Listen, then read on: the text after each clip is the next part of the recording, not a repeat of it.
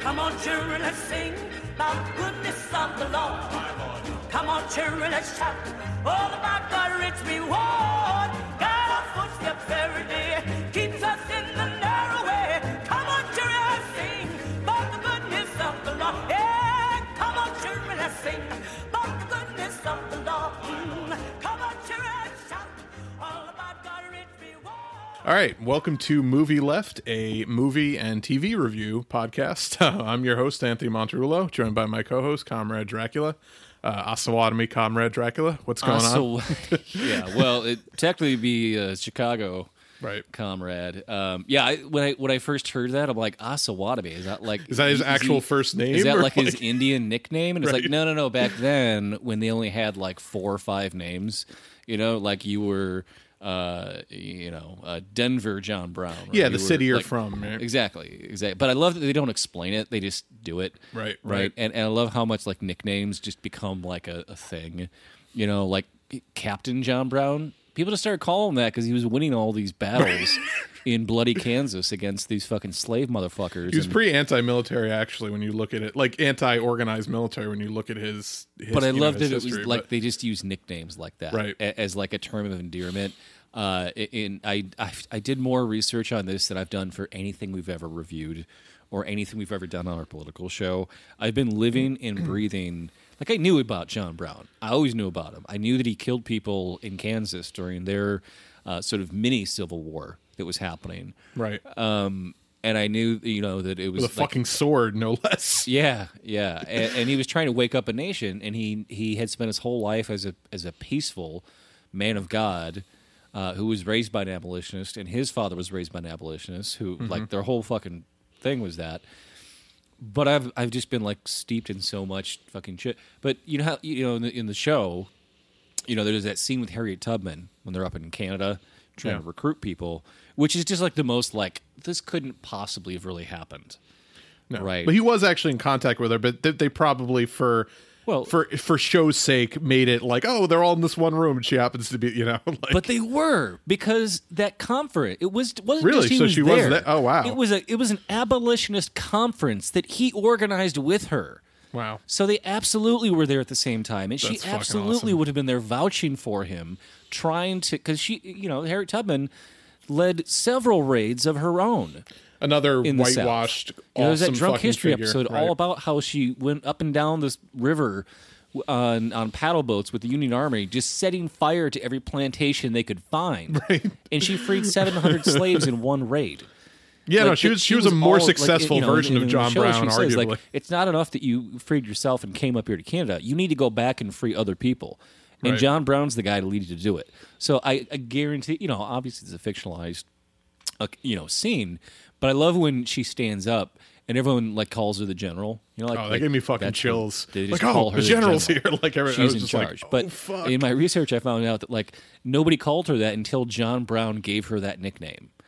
So Yeah. I just love that, like what it speaks to his character. That in the 1850s, he considered a black woman to be his superior in command. As much as he was a pretty brutal guy, as Pete Buttigieg famously said when he refused to endorse John Brown's actions, he really led like a beautiful life. Like it's a real.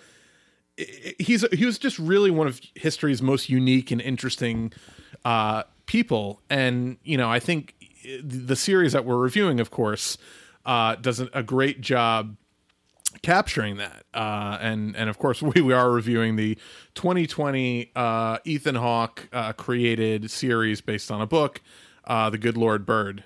You stand for the Lord will stand for you. Everybody got God on their side in the war. Trouble is, God ain't telling nobody who he's for. My name is Captain John Brown. And I am here in the name of the great King of Kings.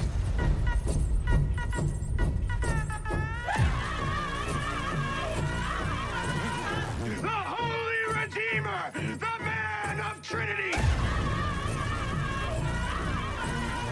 Because he is on the side of justice!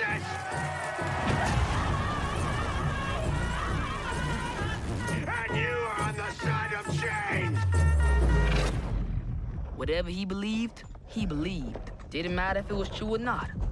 The old man was nuttier than a squirrel turd.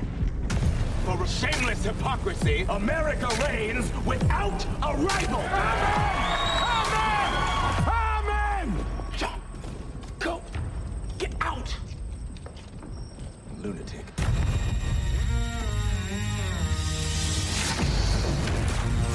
Onion, you've been reading the Bible? Not too much, Captain, but I've been thinking this golly way. We can work with that. You stand for the Lord will stand for you!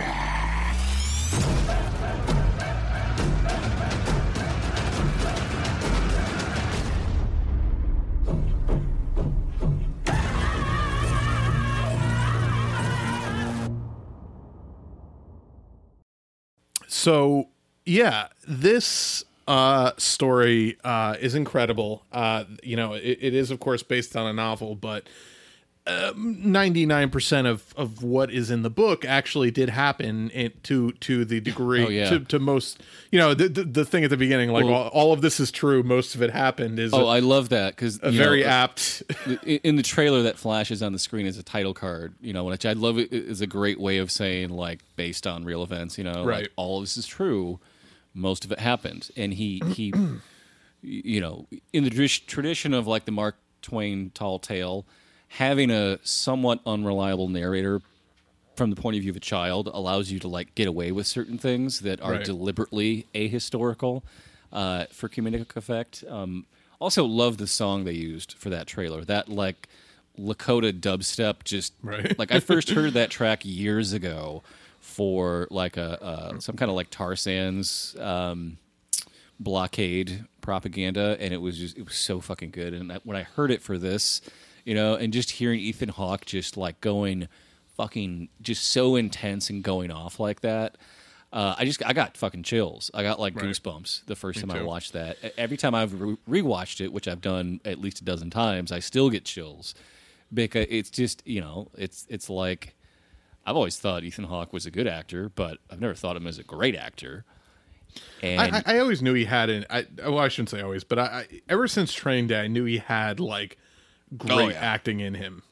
He's so fucking good in that movie. Well, you were the one who actually first told me about this. You were like, "Oh, Ethan Hawke's going to play John Brown," and I'm like, "Oh, that sounds like a dream project that never will actually happen." Right. I think we all kind of thought that. We're like, okay, so if it happens, it'll be the CIA version of this story where he's like a liberal, like like I was saying before about Tubman, like she's been very much a whitewashed figure where people when you learn about her in history class, it's like, oh well, yeah, she ran the Underground Railroad. She's this nice motherly grandma who ferried slaves secretly to their freedom. It's like, no, she's a fucking badass who literally fucking armed up and went and freed upwards of 700 slaves, like you were saying, from plantations. Like it's fucking incredible. Well, that was just on one raid. Total. That was on rescued, one raid. About 1,200 slaves. Oh wow! Yeah, no, I mean, I know she had a really fucking awesome, violent past of like Oh, they would have. They called her a terrorist. They called her a terrorist back then. So they called John Brown a terrorist. Yeah.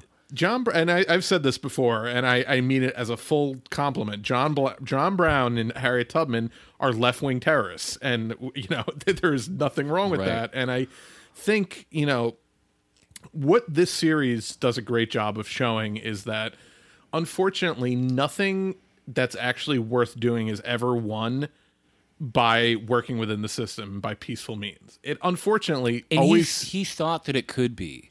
That's the thing, is he didn't start out this way. He lived his life into his 50s still believing that it could be done peacefully.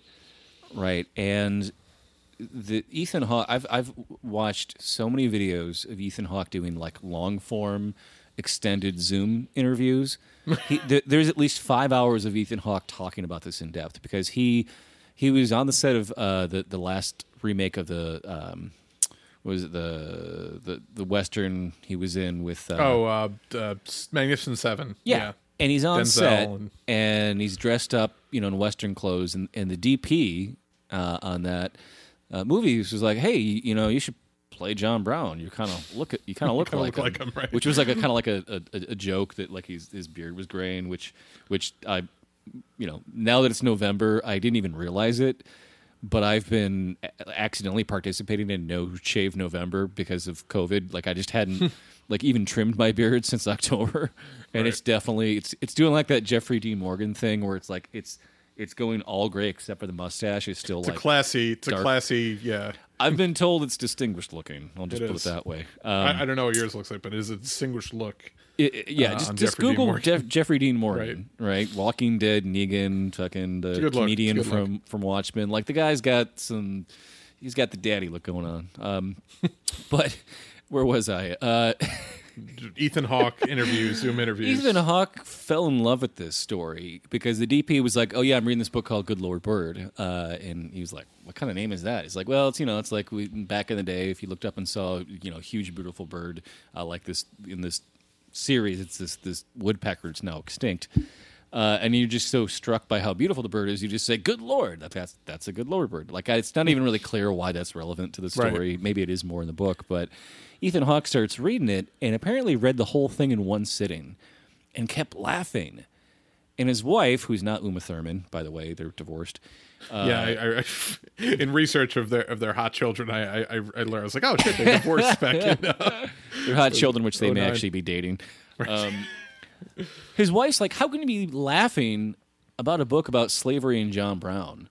And he's like, no, this is the thing. And James McBride, I've watched a ton of interviews with him. He's very, Ethan Hawke has this like, even though he's almost 50, has this amazing youthful quality. Where very he's still exuberant and energetic. Yeah, always like he's super so excited. fun to watch in interviews because he's just like he has all this excitement, like he's still a teenager, right? Even though his beard's going gray. Whereas James McBride is like his humor is very wry.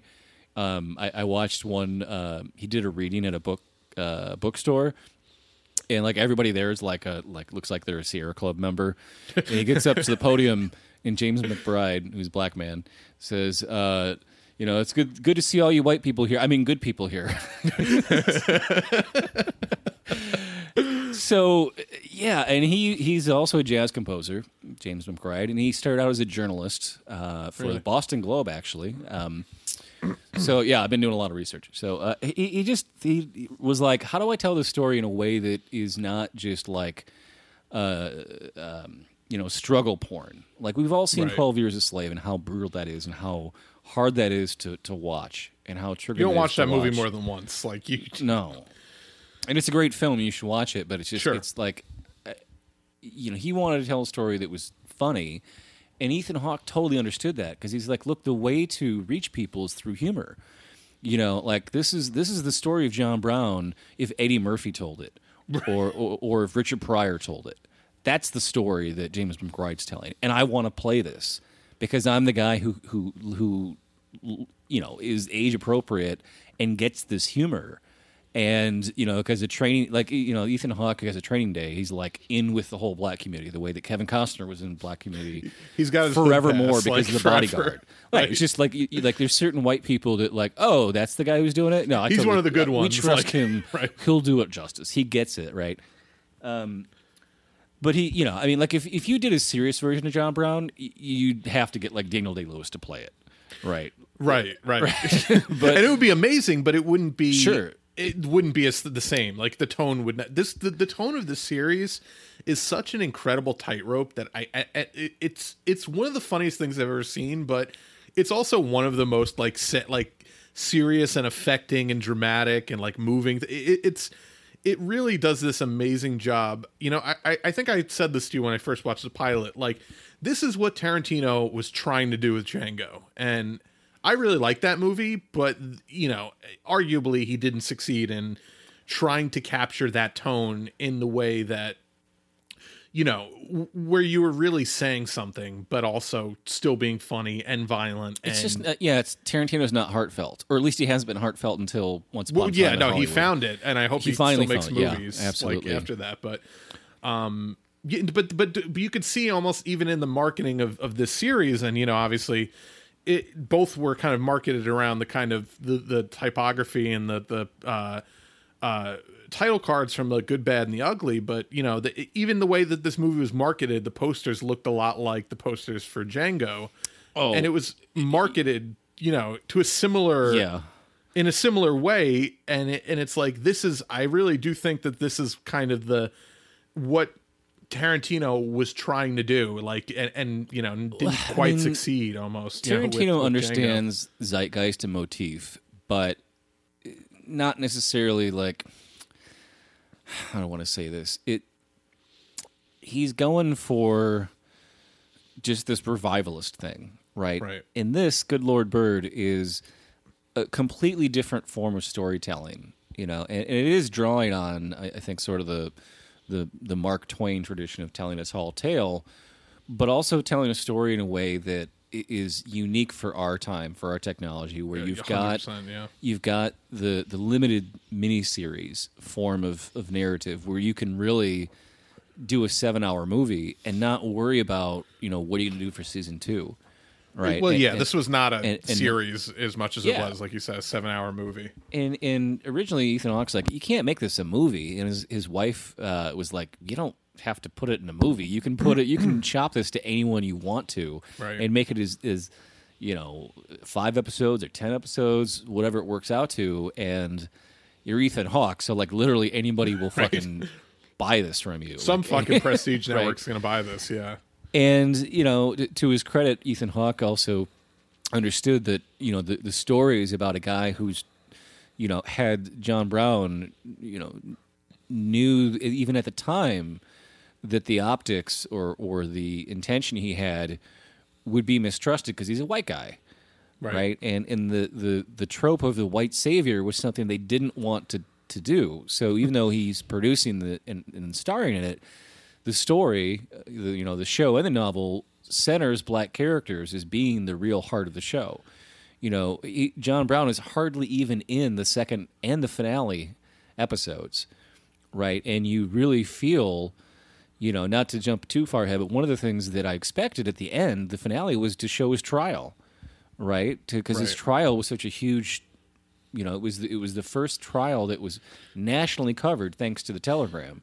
Telegram was invented about 20 years prior, but there was no... But he wanted no part of his trial also, which is hilarious. He knew it was a fucking farce in the beginning. He's like, this is a total fucking show trial. Just kill me now. Because... But he understood that after his rebellion wasn't going to work, that now he had the national audience. Right. And he wrote hundreds of letters from jail that all got nationally published.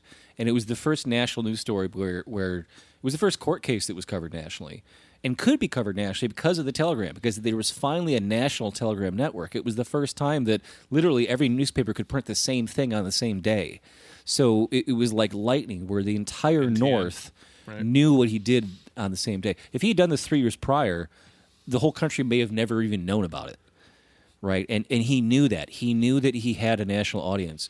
And that's why people like Ralph Waldo Emerson and Henry David Thoreau and Walt Whitman, these famous literary figures at the time, suddenly started writing in his favor. And suddenly it was like, holy shit, the whole fucking national consciousness changed overnight.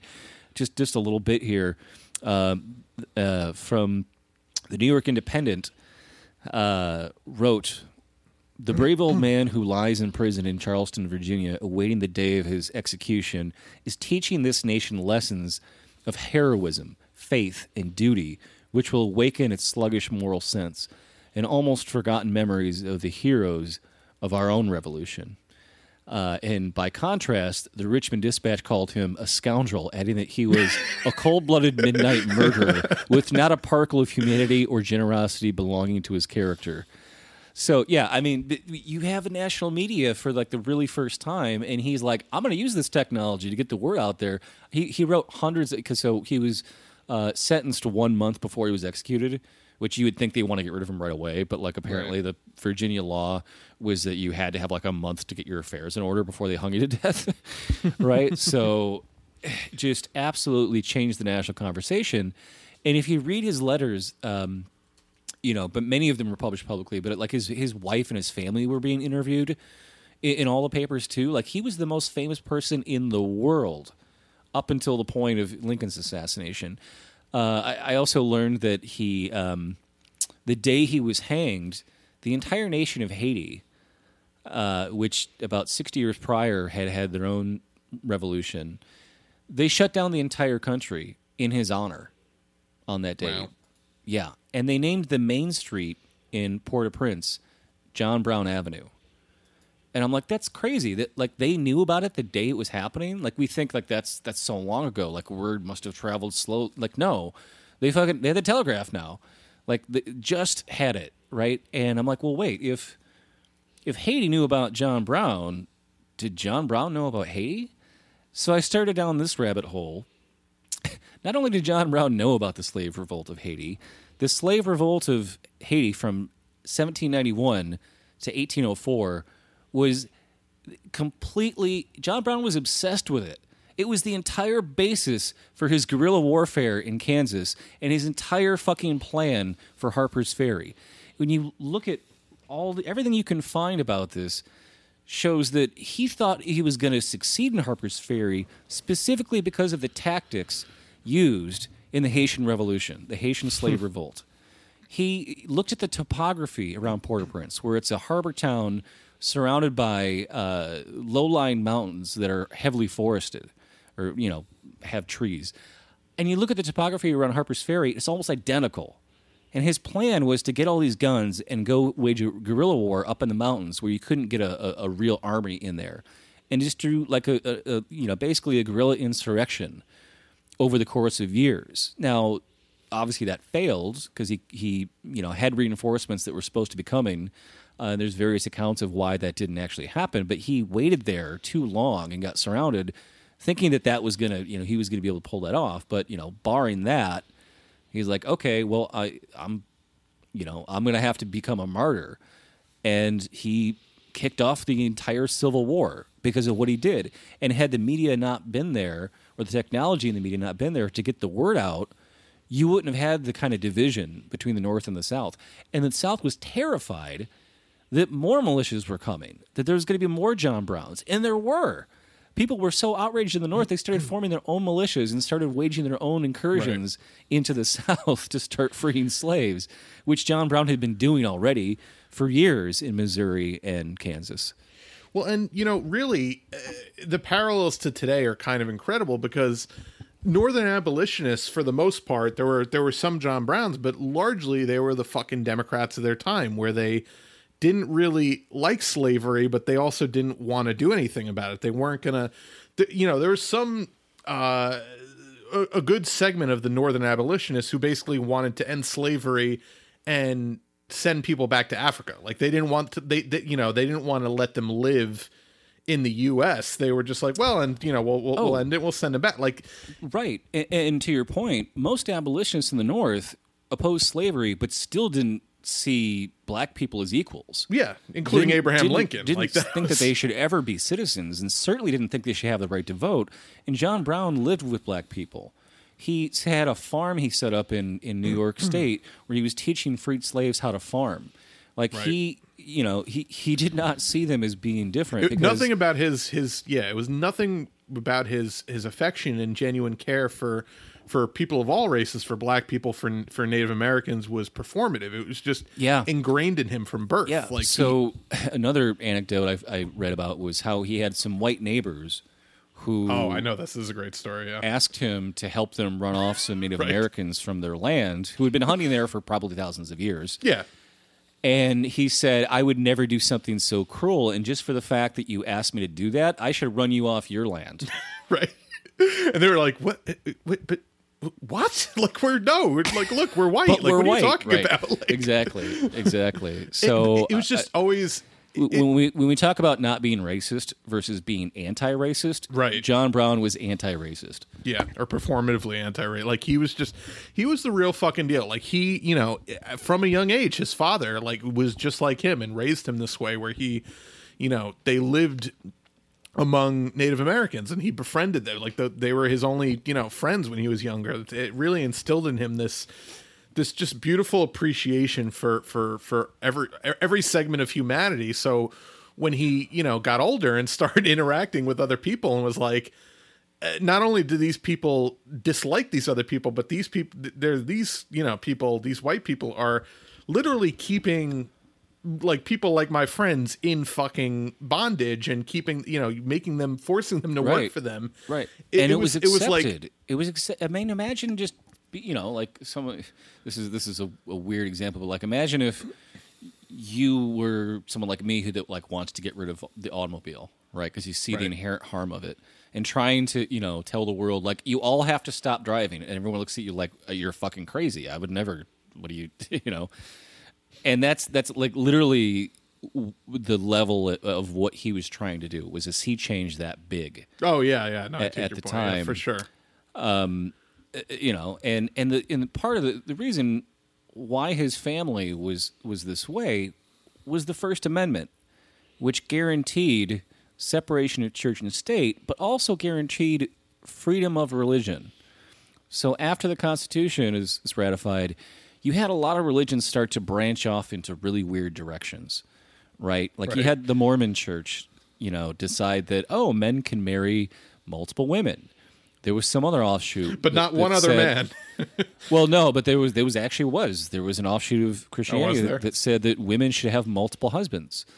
No, Right. I'm saying that men can marry as many women as they want, but they can't marry another man like that. Not even Right, one right. other man, like, right? But So yeah, it was just all these different weird branches of religion that formed, who were even at the time seen as somewhat bizarre and fanatical. Right. There was even one where people believed that all of God's children were equal, at a time when almost nobody believed that. And that happened to be the branch of religion that John Brown subscribed to. So you can imagine how crazy people thought that was of him. theoretically, Christianity also believes that in doctrine it Right. should It's believe that. This one little part of the Bible that no one pays attention to, and this guy's fucking screaming about it. Right. Like, oh, okay, like, are you going to be what's next? The guy that's like adamant that we can't eat shellfish, and that's your fucking reason you're killing people? right. Like, that's how crazy it was to people to hear him at the time, right? Until he died for it. Until Right. he dies for it, and then suddenly everyone's like, like they say in the show, like Onion says in the show, like this was a white man who could read. They were hanging for slavery. Like that changed everything. That's always what it takes, unfortunately, in this country to wake people up is somebody that looks like them standing up for somebody that doesn't look like them. It never matters when it's, liberals can hand wave away, a million deaths of brown people in the Middle East, but once a white man gets up there and starts talking about it, then it's when they'll actually pay attention. I watched this amazing video essay on YouTube last night by a guy whose accent I couldn't place. So I'm guessing he was Eastern European and has lived other places, and his accent's kind of changed over time. Very kind of monotone delivery, but just did a great dissection of the hero myth of every war film and how every director in cinema thinks they're making an anti-war film but fails at it because they almost always still subscribe to the hero myth to tell their story, right? And it's so much easier to feel empathy for the hero than it is for the thousands of other people that died needlessly, that whose deaths had no meaning whatsoever and no value whatsoever. And there's really only a couple of really good anti-war films: Paths of Glory, Terrence Malick's Thin Red Line. I would even say, what's the Michael J. Fox and Sean Penn one? Casualties of War is a good anti-war film because they're so explicitly anti-war. And if it's not explicitly anti-war, and you're still peddling the hero myth, you're still peddling the recruitment line that they sell to get more kids to go die. Actually, Good Morning Vietnam, I might even put in that category too. There's not a ton of war action in that movie, but the movie really spends a lot of time just getting you to understand the humanity of the Vietnamese in a way. But that's again the narrative angle. It's hard to imagine just the immense misery experienced by millions of people in bondage. But one man who does what nobody else was willing to do. Newspapers, they can't, like I've watched all these videos of Ethan Hawke, and he said this several times. He's like, I've read this book, And I'm like, I can't believe there's not 25 movies about John Brown. I can't Right. believe that there's not a new movie about John Brown made every year. Like a reboot. Like, oh fuck, they're rebooting the It's- John Brown movie again. Right? God damn. How It's many times just can they? the most compelling character. It's about a social issue that's affected so many people. It was the precursor to the Civil War, which they've made fucking 100,000 Yeah. movies about. Series and You know, it's just like Ken Burns made his career out of and just to get a little Ken Burnsy for a second, Right. just to get through some of my notes here, just to show how global this story really was. This is a letter to the editor, specifically to a paper, newspaper in New York. This person writes, "Citizens of Albany, New York, the cannon you fired to commemorate the death of John Brown has re-echoed in the hearts of Haitians and of the strangers in our land, and reverberates through our fields and cities. Your energetic protest against an act of barbarity does you the greatest honor, as it evidently proves that there exists in the American Republic courageous men devoted to the holy cause of freedom of the blacks. Receive then the sincere thanks of the citizens of the Republic of Haiti, a republic that its enemies on another continent represent as always in ruin. Albanians," which apparently, if you're from Albany, the technical term for you is Albanian. I looked this up because I was like, Albanians. Sorry, it's just so funny. To me. Oh, I know. Yes. It is. History is, I love it. Albanians, the Haitians, are without prejudice. They receive without hesitation all who join them. It is by our conduct and by that alone that you can find agreement capable of refuting the assertions of those enemies of humanity who decry us.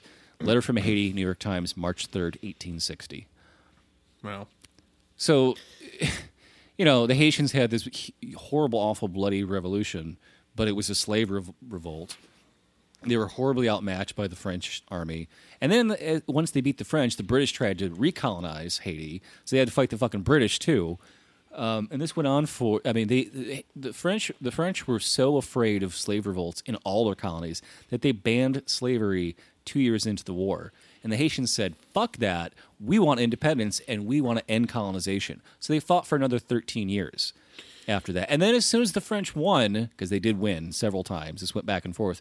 As soon as the French won, they reinstituted slavery and proved they didn't fucking mean it at all. And it was only after yellow fever wiped out half the French troops and British troops that Haiti finally actually won. Right. But the Haitians were so, this is just getting into some bloody territory here, but just to give you a sense of what John Brown was studying in his ramp up to what he started to really do violently.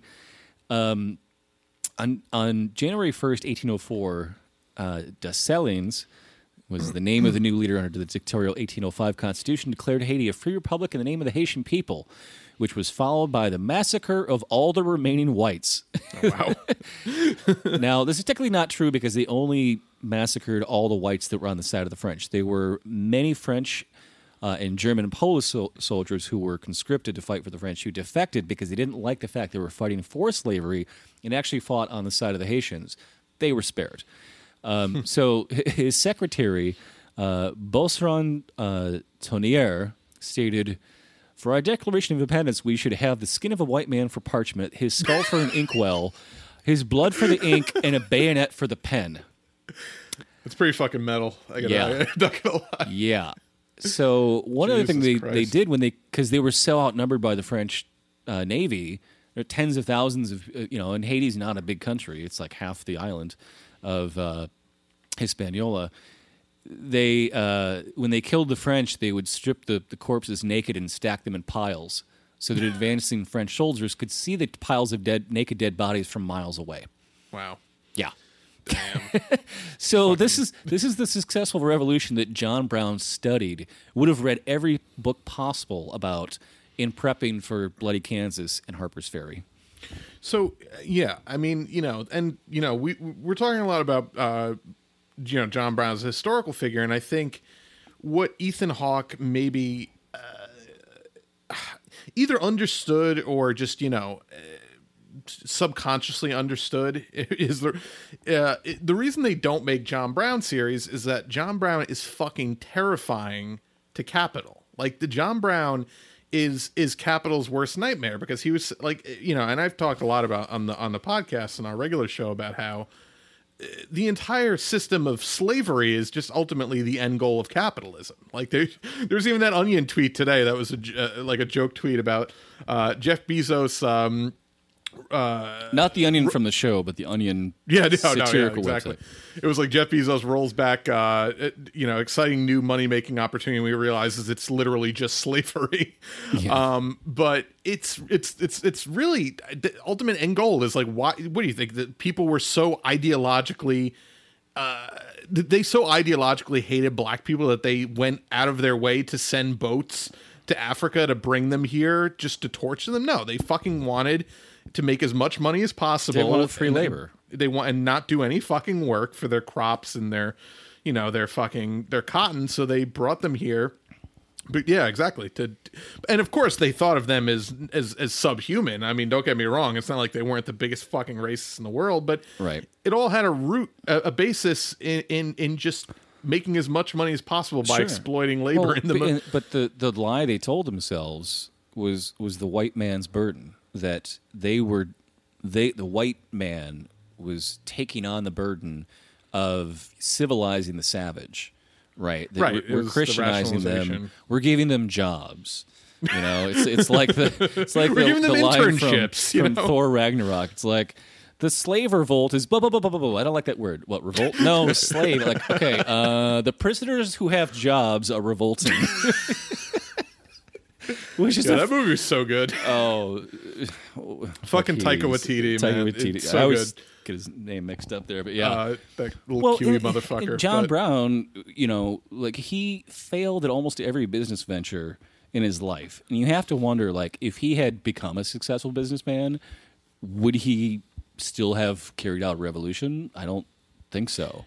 He might not have, but he certainly, his politics were intact. Like, that's the interesting thing about like radical anti-capitalists and radical, anti-racists is they typically are not very good at things like operating businesses, because it's just fundamentally like their heart's not in it.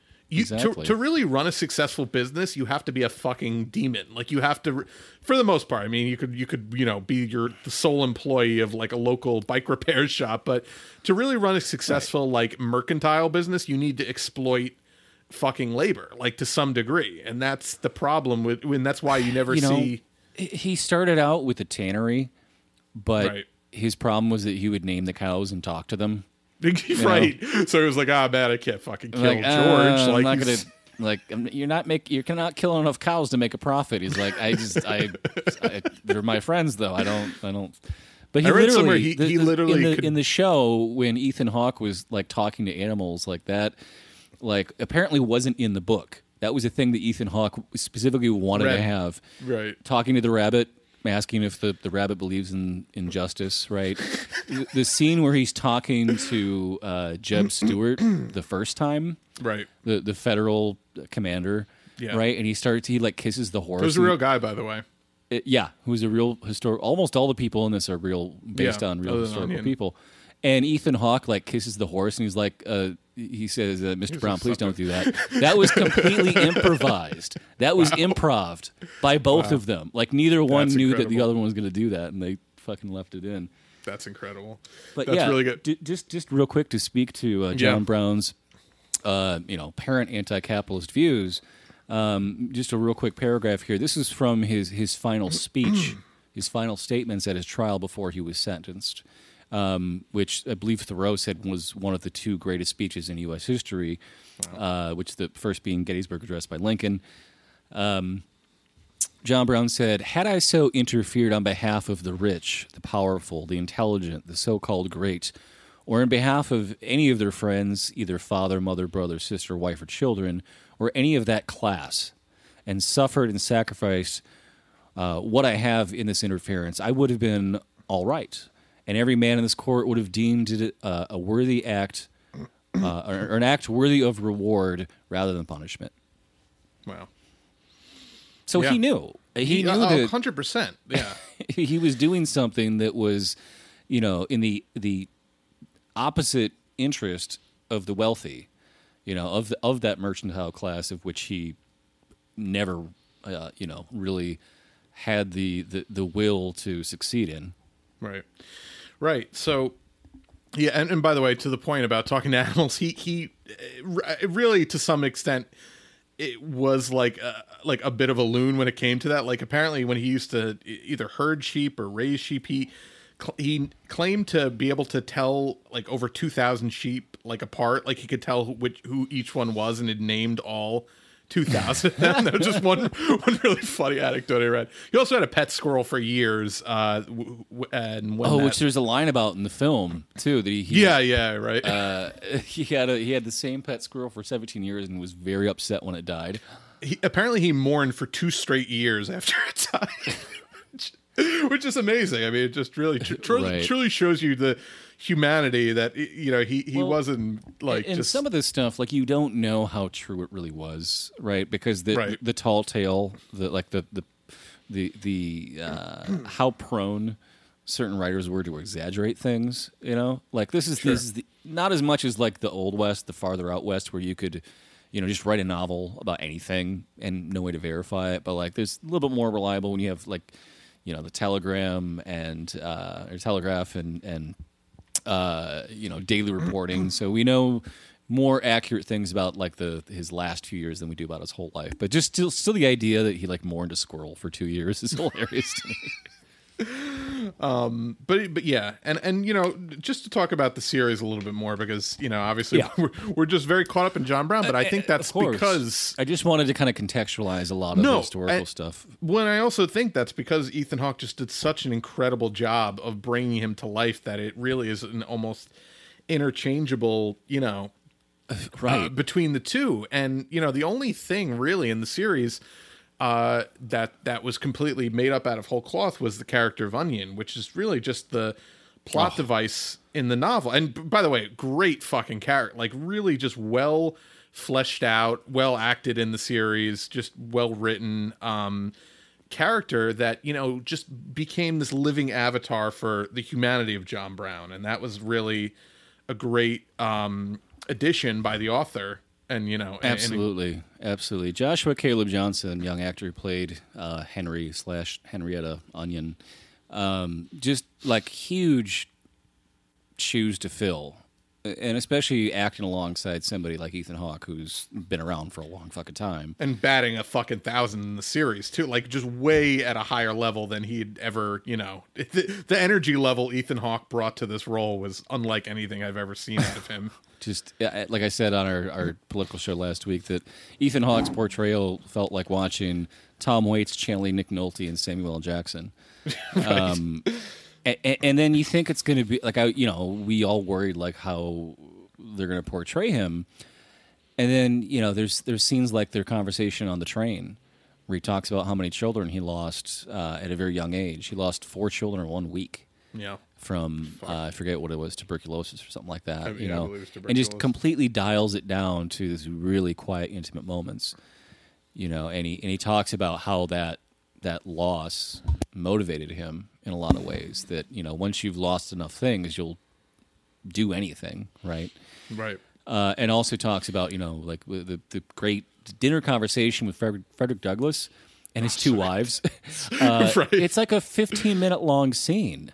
It's like a movie within a movie, which I love that. I love when you just have a really, really long conversations, and it's like, we're going to go there. We're going to get to the point where it's like, John Brown, shut the fuck up. You're a white guy. Don't speak for me. Don't tell me what black people need. And he's like, but then at the same time, he's, like some of the other black men that are with Brown later, like just refer to him as like a parlor talker, basically. Like he never had the fucking stomach for violent revolution.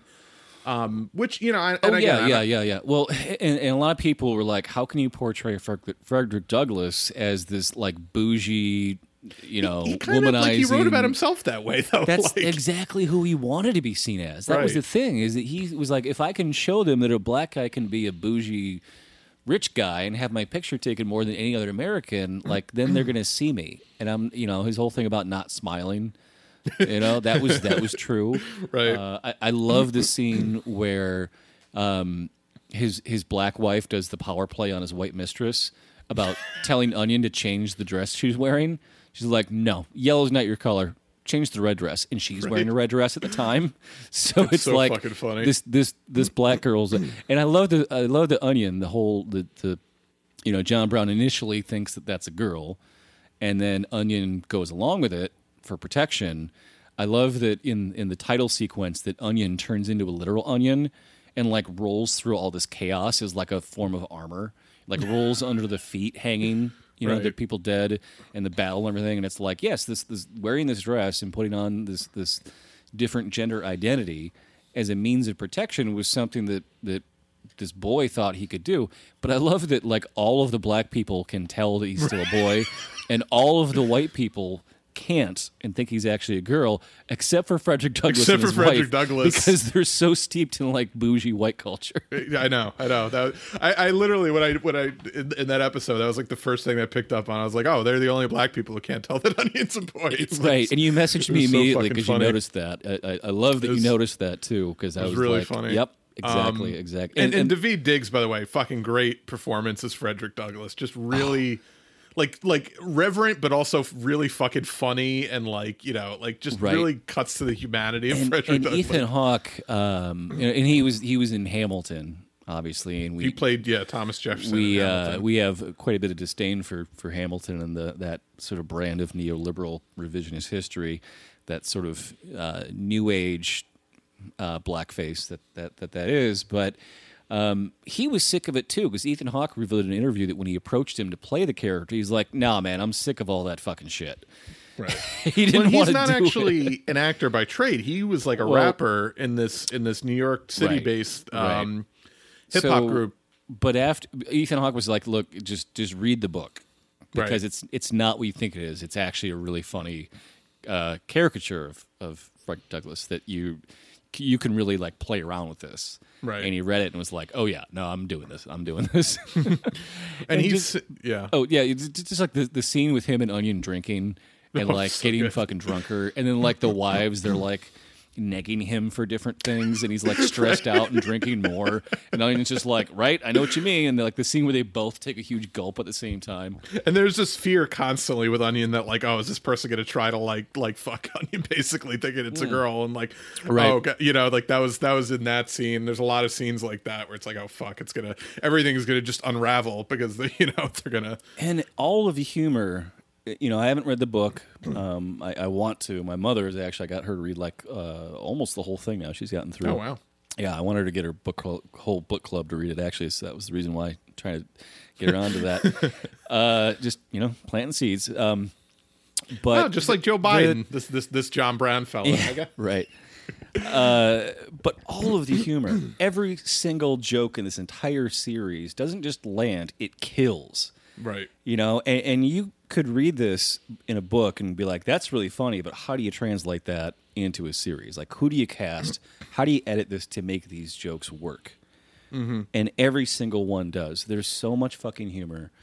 And it's just so, again, I don't think people fully understand that the fucking, the difficult needle that this show threads, where it is still so fucking funny, but so impactful and so meaningful. Like, and that's like you talked about that scene in the train. Then there's that incredible final scene between Onion and John Brown in the jail before the day before his execution, where it's just he's just so humane and so like dialed down and so fucking good and like heartbreaking. My favorite joke is when Onion comes in, walks past the jailer, and the jailer just kind of looks and is like, all right, and then they talk through the the door. And he's like, come on inside. And he's like, what do you mean? He's like, oh, it's not locked. He doesn't lock it.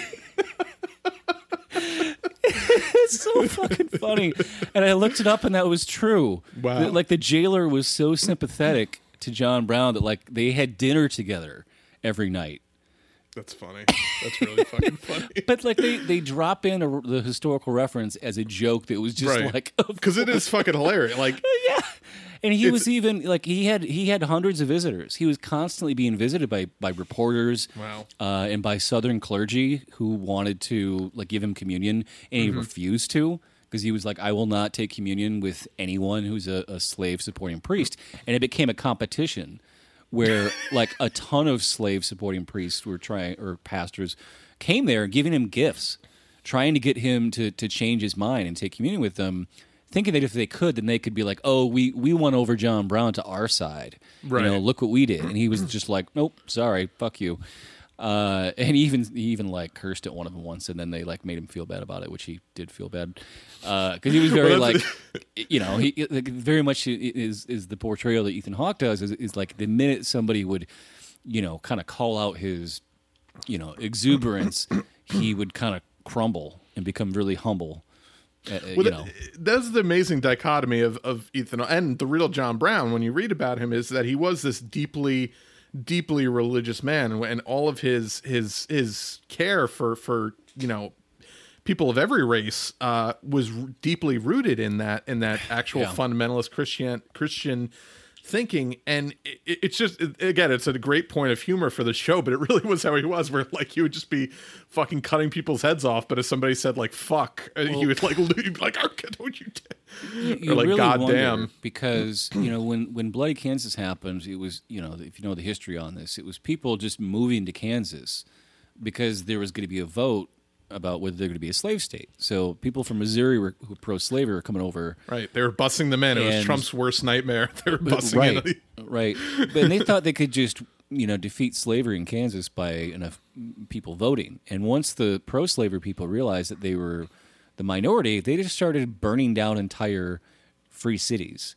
Right. And that's what they called them back then. Or free states, I think they were even referred to as, right? Right, but like within Kansas, there were different cities that were pro or anti-slavery, right? Like Correct. it really was like its own little civil war, and so John Brown only went there after his sons had been living there for a while, and were being harassed, and people were being murdered, right? And John Brown went there, and actually Ethan Hawke went to the John Brown Museum that's in Kansas, and the historian there showed Ethan Hawke letters of John Brown before and after he moved to Kansas to go fight this rebellion, and noted that his handwriting had changed dramatically.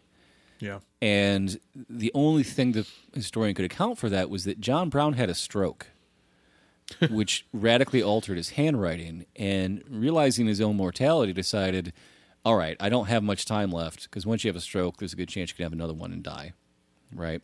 Right. And I'm going to go there, and I'm going to fucking defend my sons and wage a war. And this is it. Like, this is, I got to, you know, God spoke to me. I need to fucking do something. So he, you know, went there, and the people he killed weren't just random slave supporters that he pulled out of their homes and chopped their heads off. These were people that were engaged in terrorism, that had committed murder, that had burned down cities and burned down had burned down abolition newspaper offices. Right. So he picked people very selectively, but he didn't just keep killing people over and over and over. He killed enough people that the pro-slaver terrorists realized there was a real opposition. And, you know, over the course of about 2-3 years, what they called Bleeding Kansas, it was about 200 people died. You know, what the show shows in the first episode, these just like, you know, people had their own private armies. Like, that was all real. That was all very, very real. And he goes there, and somehow, even though he had a stroke, you know, allegedly, he turns out to be a really good gunman, really good at shooting a gun and not getting shot. So he's also thinking to himself, like, this is God protecting me. This is my divine, you know, I have to be the one to do this because God is protecting me somehow. Somehow I can't lose, right? And that was a huge motivator for him at that time. Yeah, absolutely. So let's talk about the last episode. Well, last couple episodes. And the raid on Harper's Ferry, because you know, this is a lot of the elements of that are maybe the most not fictionalized, but like where the most liberties were taken in the book and in the show, because obviously the character of Onion doesn't exist in real life, Right. And the character of the Railman, would like in the series, it's kind of made out that he's basically the conductor and that he rounded up free black people from DC and Maryland and brought them here, but like he just, because of this misunderstanding where he was shot, they never joined John Brown as like the kind of cavalry to help them get out with all the weapons from the armory. Now, that wasn't actually really John Brown's plan. There was actually a black railman who ended up getting shot in confusion because the one of John Brown's kind of raiding parties was to hijack the train and kind of like take over the bridge basically. And he wasn't actually the conductor though. He was like a bag carrier, like one of the the kind of. And actually, at the time when I was watching the series, I was like, I don't know if white people would have let this black dude conduct this whole train in the 50s. Oh, but, it was almost exclusively blacks that worked those trains all over the even country. as a conductor. Really, that's surprising. Oh, that it was they still would- considered to be like a lowly servant class job.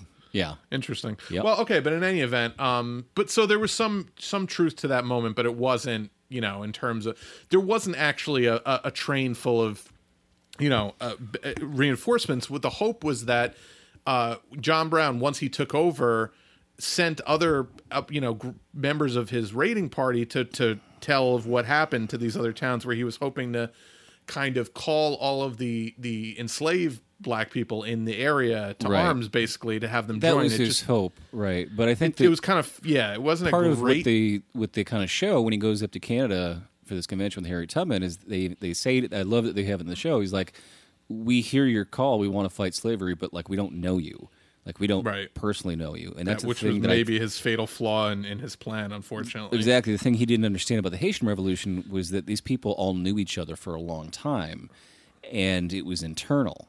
Right. But here it's like people aren't just going to run and join your thing because like if you lose, they're going to be hanged, right? And like they don't know you.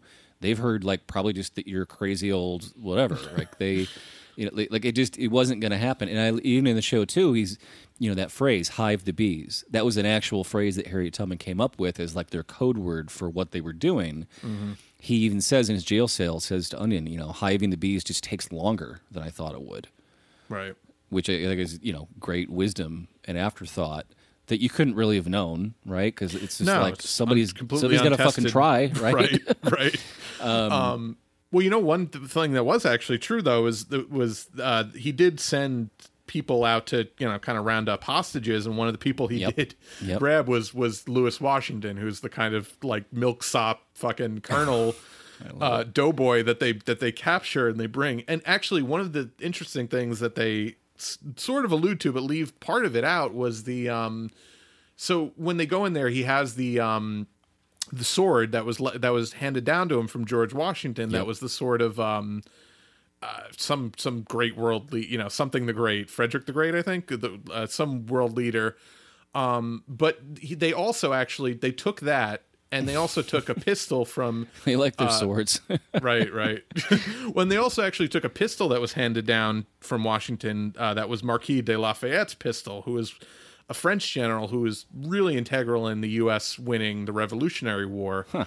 And it wasn't an accident that it was like, oh, look, he has a sword. They actually went there to get that because they wanted the whites in the area to fear that they were rounding up all of these artifacts as if they they wanted it to seem like it was a more of a plan than it even was. Like it was this concerted effort to they wanted to terrorize people and think that the problem was way bigger, and it really didn't become until after they had failed. But people that thought that John Brown didn't put enough planning into this don't realize how much planning they did. When they had all those men hiding up in the attic at that house, they had them in the show. They all arrived all at once, which would have drawn a ton of attention. Yeah. But in real life, they all showed up like weeks apart, and the part about his daughter. Annie coming down there, that was true too. They were there to completely be like decoys to make it look like just one to live family. in the downstairs. Exactly, like, because so they it looked really like- did have, exactly. they were worried about nosy neighbors. Just like they, I love the fucking scene between Maya Hawke and the fucking racist woman on the porch. Right. You know, how that like gradually escalates to the point where you're just like, hit that fucking bitch. And again, like great casting with Maya Hawke. It's fucking the singing scenes. You're just like, I'm like Onion, and I'm sort of falling in love with her in this Right. moment, Unbelievable. which just makes it even more heartbreaking when Onion finally decides to reveal he's a boy, but then has to leave her, right? And you're just like, God damn it! Like they. Well, you know what, know. though, he survives at the end of the series, so I'd like to think in the alternate timeline of this movie, he'll go and call on her. But in later real his life, Annie Brown married an abusive alcoholic who beat her. So yeah, well, world fucking sucks, right? unfortunately. But yeah, so I just really just incredible stuff. But again, as much as he. And I think Onion alludes to this in the narration, which, by the way, again, narration something, very rarely enhances a movie or a TV show. I think they did a really good job in this series where it really was not obtrusive and it just really served to further, the series. It does, but I love that, at the end, John Brown and his men go bursting out of that door, guns a-blazing, and then Onion just dips out the back, and then they don't show what happens. Right. And you're like, well, they're going to show us what's going to happen? It's like, no, because No, you Onion didn't wasn't see it. there. Right. Right. And I was just like, oh my God, they're sticking with the subjective narrative. And then it's like, well, where's the trial? Well, Onion wasn't at the trial, so we don't see the trial. It's like, that's fucking brilliant, because it what it does effectively is it robs us of those last days with John Brown, and you feel like instead of he's suddenly being killed, he's slowly being taken away from us as a character. Like the way that you didn't see him at all, in episode 2 until the very end, and you're like, holy shit, he's fucking back, and it's like you don't get that. Like the scene you get is like he's completely reserved and humble and accepting of his fate, and then famously the jailer who he was buddies with, who he had dinner with every night, who didn't lock the door, is who he handed the note to on his way up to the gallows. Oh, wow. And that note read, his final written words were, I, John Brown, am now quite certain that the crimes of this guilty land will never be purged away, but with blood. I had vainly flattered myself that without very much bloodshed, it might be done. So those were his last written words. Man. And then in the show, the last image we see of is Ethan Hawke with those like super white, Just incredible blue piercing eyes, yeah. Right, he actually had contacts in. You can kind of tell. Yeah, you can kind of tell in that scene. I was like, Even from the black and white photos, John Brown, you can tell his eyes were even bluer than Ethan Hawke's. incredibly, intense eyes. But his final words were, "Oh, what a beautiful country," and then that hood goes over his head. His final thoughts were almost like he was seeing the future. Right. And how could you say "what a beautiful country" to the country that's just about to execute you? Right? No, and because he saw the promise of what was to come. Like he knew there was going to be a civil war. All along he was trying to kick off a civil war. I don't think he envisioned it being an actual I don't think he knew that the South would secede. But I think he knew that but the only way to end slavery was through bloodshed and through violence. And he said as much. And I think they weren't going to give up their property. You know? Nope. Capital will never concede anything unless Yeah. you fucking take it from them. And that's that's again like just the fucking legacy of John Brown. And it's a fucking an absolute travesty. And this is why I laugh when like right wingers who are fucking idiots and never don't understand anything, with historical context to begin with, say things like, oh, these left-wing educational systems. There's not a single left-wing educational system in this fucking country, because nowhere do you learn about the actual fucking implications of what like someone like John Brown did.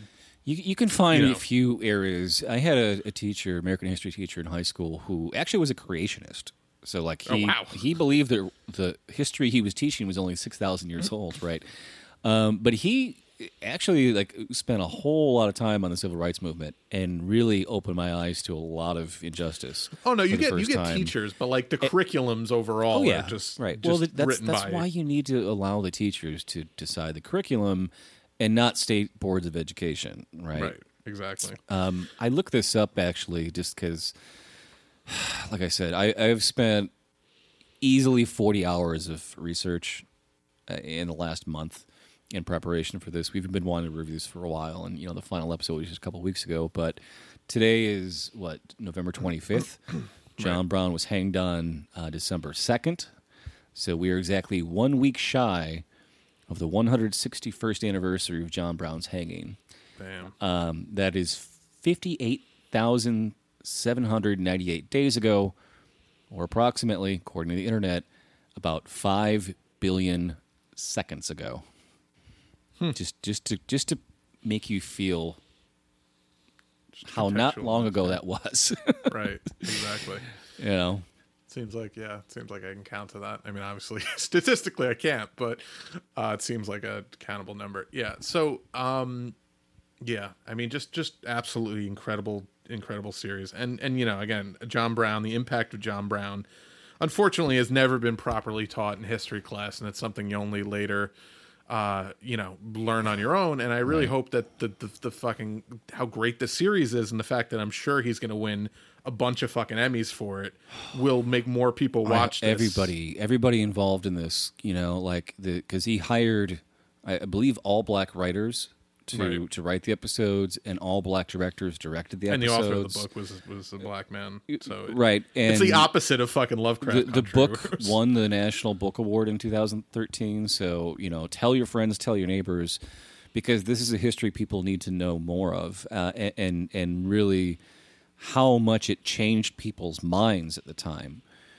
Frederick Douglass, who was one of Brown supporters behind the scenes, would never publicly co-sign what he was doing, and Brown actually was being funded by other abolitionists in secret. This group called the Secret Six. We're all white guys who were giving him money, but Douglass was remorseful that he didn't support Brown publicly. He said after Brown was killed, his zeal in this cause of my race was far greater than mine. It was as the burning sun to my taper light. Mine was bounded by time, his stretched away into the boundless shores of eternity. I could live for the slave, but he could die for them, which they actually include that quote in the show. I'm glad it came around. I was jokingly, I think I referred to him as the Jim Clyburn of the civil rights era when we were talking the other day. But no, he was a great figure. He just didn't have the I guess the stomach for what was necessary to actually fix the thing that he was a black capitalist. So opposed to, he was a black capitalist and thought, I can win people over if I can just act like a rich white guy, right? And he clearly was a great orator. He was clearly advocating for abolition, but he just didn't. He thought violence wasn't the answer and wouldn't get the results. And John Brown just knew that it was the only way. He finally realized it was like, look, this is the only way it's going to happen, and if we fail, so be it. But it's going to kick off a big fucking thing. Maybe the biggest thing in our history. Right. That's why I'm super glad that Harriet Tubman's going to end up on the $20 bill, but at the same time, it's also kind of like a weird, horrible irony that she's going to end up on money, basically, like on capital. It's just like, let's put Harriet Tubman on Mount Rushmore. It's like, no, you're missing the point. No, that's, Don't right. fucking... What do we put John Brown on Mount Rushmore? You would have loved that. You would have loved taking stolen, Jack Black with his fucking T-shirt Lakota of Liz Warren on Mount Rushmore. Like, how... Well, that was appropriate because she's stolen plenty from Native Americans in her life. So right. That shirt actually makes sense, but not for the reasons they think it does. As a white woman of color with Liz Warren. Oh, fuck, man. All right. Well, yeah. I just, again, I can't say enough good things about this series. Just one of the best things I've watched. I could review it again. Right. I mean, I've watched each episode at least 3 times, and the last 2 episodes, I think 5 times each. Yeah, I'm definitely gonna go back and rewatch it. I've never seen a we call this an event series, a mini series. It's only one season. Right. I've never seen anything this good. This pitch I can't perfect. think of anything. you know, and it doesn't end the way you think it's gonna, the way you would expect the story to be told, which is good. It tells it in a very different way, and you're left wanting more, but you're just like, okay, well, the only more I can get is to fucking delve into the real history obsessively to learn as much as I can about all these figures and all they sacrificed. You know, we think about like how implausible it would be for Harriet Tubman and John Brown to be in the same room together, both speaking, because they're both these titans of history, but at the time they weren't. Very few people knew who they were back then. They were just two people that were on the same side of an injustice, right? Who were trying to get more people to wake the fuck up, right? Right. Now the real thing is going to be if somebody can actually put together a real fucking unvarnished Harriet Tubman miniseries where they don't fucking, you know, whitewash and pull any punches. But I don't know if we'll see that. I mean, just watch the Harriet Tubman drunk history episode. It's, right, it's perfect. Exactly. Right. Yo, right, I got this fucking thing. Right. No, it's so good. I think the Harriet Tubman episode Drunk History may have been the very first Drunk History episode I ever saw, and one of my favorites of all time for all the ones I've watched.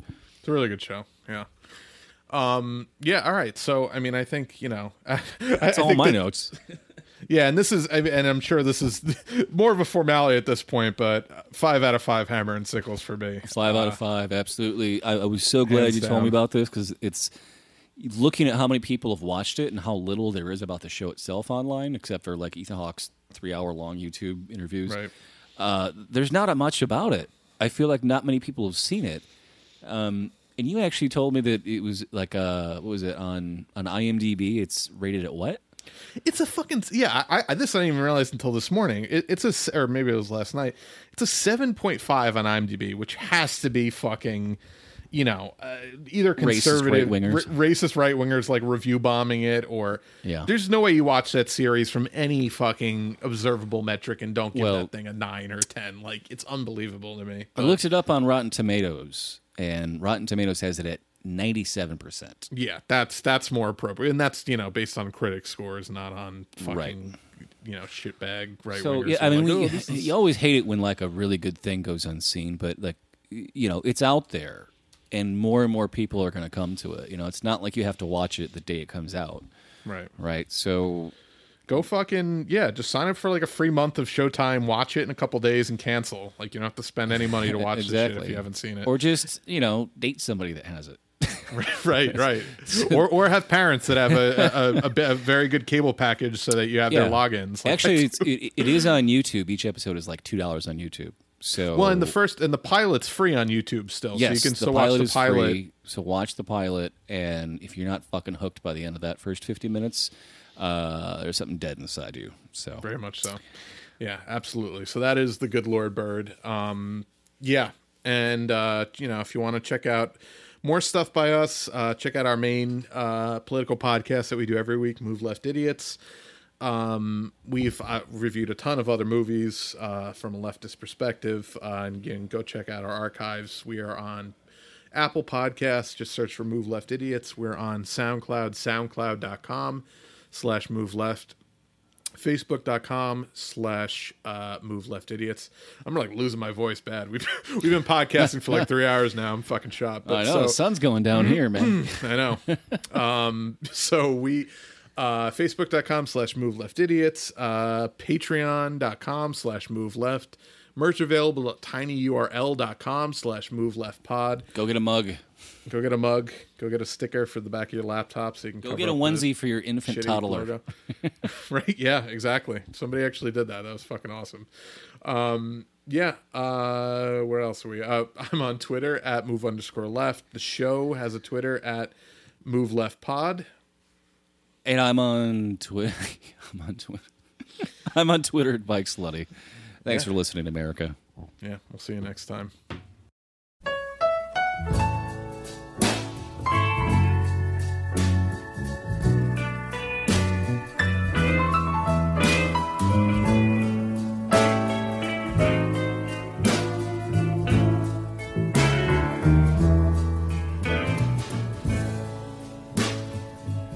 They say everything can be replaced,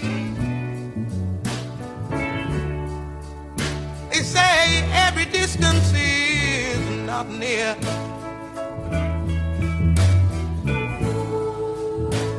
So I remember every face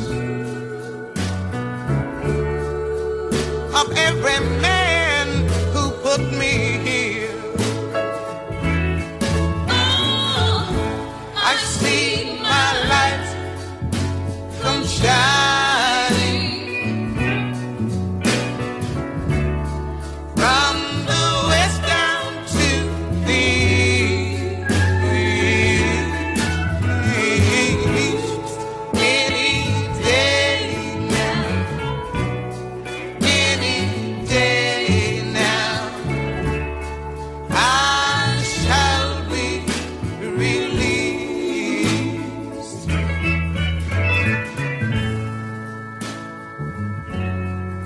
They say every man needs protection.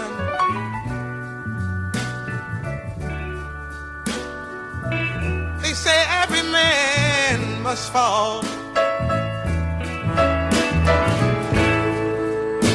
So I swear I see my reflection somewhere inside these walls. I see my light come shining from the west down to the east. Any day now, any day now, I shall be released.